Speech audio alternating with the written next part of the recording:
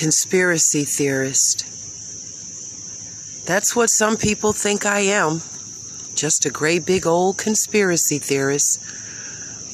Because I listen to the reports and I do the research. I qualify it. I research the research just to make sure I'm accurate so that I can be well informed in my decision making. And yet, when I tell people, they say I'm a conspiracy theorist. You're listening to Rochelle Wilson, Make Some Intelligent Noise, Multimedia Justice Movement. Advocate, activist, and journalist, but always a mother first. And I'm sharing my thoughts with you. And you're welcome to call me a conspiracy theorist. Or perhaps you will hear what I am saying with your level of intellect. And you will do the research. And you will qualify it. And you will research the research. And then we can dialogue and see if you still think that I'm a conspiracy theorist. Dr. Christina Parks, PhD in molecular and cellular biology and structures. Scientist Li Ming, Chinese scientist and whistleblower that came forward and whistleblew on the Chinese government, the American government, the World Health Organization, that the COVID-19 virus pandemic was something that was in the making as much as 2014. It started in 2014. They began to do the research on the COVID virus. If you look on the back of your Lysol can, which most of them have been taking off the shelf for reasons that we can think our conspiracy theorists might come up with. But those cans have been removed from the shelves. But if you're lucky enough to find a can of Lysol from 2018, 2019 back, you will see that it says, kills the coronavirus of 2016. How can the coronavirus, the COVID virus, be something new in 2019 and 2020 if it's on the Lysol can from 2016? Help me understand that. Why would a Chinese scientist, laboratory scientist, whistleblow on the Chinese government, the World Health Organization, saying that they had been working on the coronavirus since 2014? Why would she say that? And if she's just a conspiracy theorist, or even worse, a liar, why would the Chinese government and other official government, why would they want to kill her? Why is she in hiding? Because she's a liar. If it's not true, doesn't that make any sense to you? It certainly makes sense to me. And then we have to look at how many people have died and why did they die? We've lost 640,000 Americans to the, in quotation marks, coronavirus of 2019. It officially took mark or landed ground in March of 2020. January 2020, it was brought forth on the news. Mainstream media could not stop talking about the COVID-19, the coronavirus of 2019. But it was officially in March that everybody began to shut it down. All over this world, we were shut down and closed in. Mandated to wear masks and wash our hands, things we should be doing anyway, standing 6 feet apart from people when we chit-chat with them. Isn't that just good manners and hygiene, good hygiene? But I'm a conspiracy theorist. And then my intellect goes to now. 640,000 Americans have transitioned to someplace else. Their physical bodies are no longer amongst us, leaving 640,000 jobs open, available, and every place in America is hiring. But isn't it interesting, or at least I found it to be interesting, that of the 640,000 Americans that are no longer with us, amongst us physically,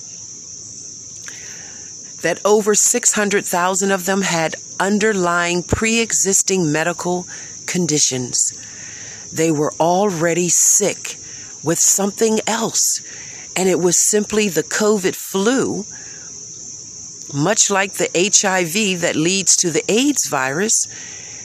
It was the flu, a foreign object or subject introduced into their bodies that their immune systems could not fight off. I put these pieces of this puzzle together, and I rationalize and I intellectualize, and of course I use my intuition. And then I look at the 5G towers, and there's another piece of the puzzle that just by happenstance, right before we go into shutdown mode all over the world, these 5G towers are put up all across America, which we know they radiate they emit small amounts of radiation. Very small, undetectable amounts of radiation to the human body. But they're very effective in any form of nanotechnology, which leads my mind then to intellectually sit back and I ponder and I read and I research and I listen and I pay attention to what's being said on mainstream media and what's not being said in mainstream media, what they're not telling me. And I put it all together. And I look at the COVID-19 vaccine, which of course I call the 2014, the COVID vaccine of 2014, really. If they've been working on the COVID since 2014, according to the scientist Li Ming, then I would say they've been working on the vaccine for equally amount of time. But I'm a conspiracy theorist, so none of this is going to make sense to anyone who's not a conspiracy theorist. But join the club. If you're putting all these puzzle pieces together, if you're sitting back intellectualizing the information, if you're reading and doing the research, then perhaps your mind is coming to the conclusion that I am now at. I have concluded that with 639 million doses of the vaccine administered, 174 million Americans completely dosed with the COVID-19 vaccine, leaving approximately 85 million people who are refusing the COVID-19 vaccine. I put those numbers in sequential order, and I come up with one conspiracy theory. The nanotechnology inside of the ingredients in the vaccine, which we know the vaccine has, in order for our immune system to be built up by any vaccine, they must inject the body with the vaccine, so that then the body's natural antibodies builds an immunity to it, which Dr. Christina Parks, has made it very clear that the COVID-19 vaccine is only approximately 65% effective for COVID-19 and 0% effective against any of the variants. The Delta variant, and now the new MU variant, which has been found in 39 states, 39 countries, 39 countries in the world are now speaking to the MU variant.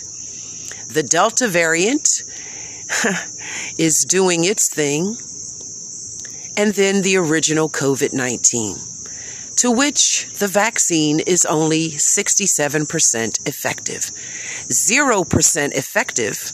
0% effective on any of the variants. And according to Christina Parks, Dr. Christina Parks, if you have been inoculated with the COVID-19 vaccine, you are more susceptible to the variants, to being infected by the variants. Although you'll be safe from the COVID, you are more susceptible to the variants than someone who has not been inoculated at all. I put all of this together, and again, I go back to the nanotechnology. Hey, I'm the conspiracy theorist, right? And everyone else out there is completely intellectually well-informed. No, I'm not saying that there aren't some good-hearted and good-natured people out there, doctors and professors and scientists who genuinely care and really do want to save human lives. But does that mean that secrets have not been kept from them? Because they care and really do want to help us, does that mean that they're well informed and that they have all of the information and that the United States and World Health Organization is being completely transparent with them? Come on, people. Let's put on our thinking caps here and let's go all the way in deep. Let's put the pieces of the puzzle together and ask ourselves this simple question. Was the pandemic a plandemic? If it was a plandemic, then why? For what purpose? What purpose does it serve to inoculate 174 million American people? Why inoculate them with something that's only 65% effective on helping prevent them from contracting the virus, and 0% effective to stop any transmission? Again, I will use that crazy conspiracy theorist word, the nanotechnology that I am of certainty is being injected into our bodies via the COVID-19 vaccine. This nanotechnology completely and absolutely, slowly alters your original, natural, genetic DNA. It will alter it to what? Well, I guess time will tell us. What will happen in 10, 15, 20 years to our little boys and little girls who are now being inoculated, but in 10 or 15 years, they will be of age to reproduce? Can we look to the children that they reproduce, the babies that will be born? And will there be babies, healthy babies born to these young children now being inoculated with what I am certain is a nanotechnology that will certainly be activated by the 5G towers that radiate or emit small levels of radiation directly connected to all forms of nanotechnology. But hey, I'm just a conspiracy theorist. I have too much time on my hands, right? To sit around and research and think and read. Too much. Maybe I should be out partying at the beach like the college students, or hanging out at the movie theaters and all of these other great places and doing all these other fun things, instead of sitting home in front of my laptop, researching and reading and listening and paying attention and putting the puzzle pieces together to make sense of it so that I can make well-informed and intelligent decisions about my choices and my body, my choice. How about you? What will you do with the information that you're listening to right now? Will you blow it off and say, oh, she's just a crazy woman, a conspiracy theorist? Or will you go and research for yourself and your family and your loved ones and your posterity what is in the COVID-19 vaccinations, the inoculations? What happens to your body when you are inoculated? And most importantly, if it has 0% of effectiveness against the transmission of the variants, what will you do then? What will you do then? You're listening to Rochelle Wilson. Make Some Intelligent Noise, Multimedia Justice Movement, where I advocate and I speak the truth actively as a journalist for you, the voice for the people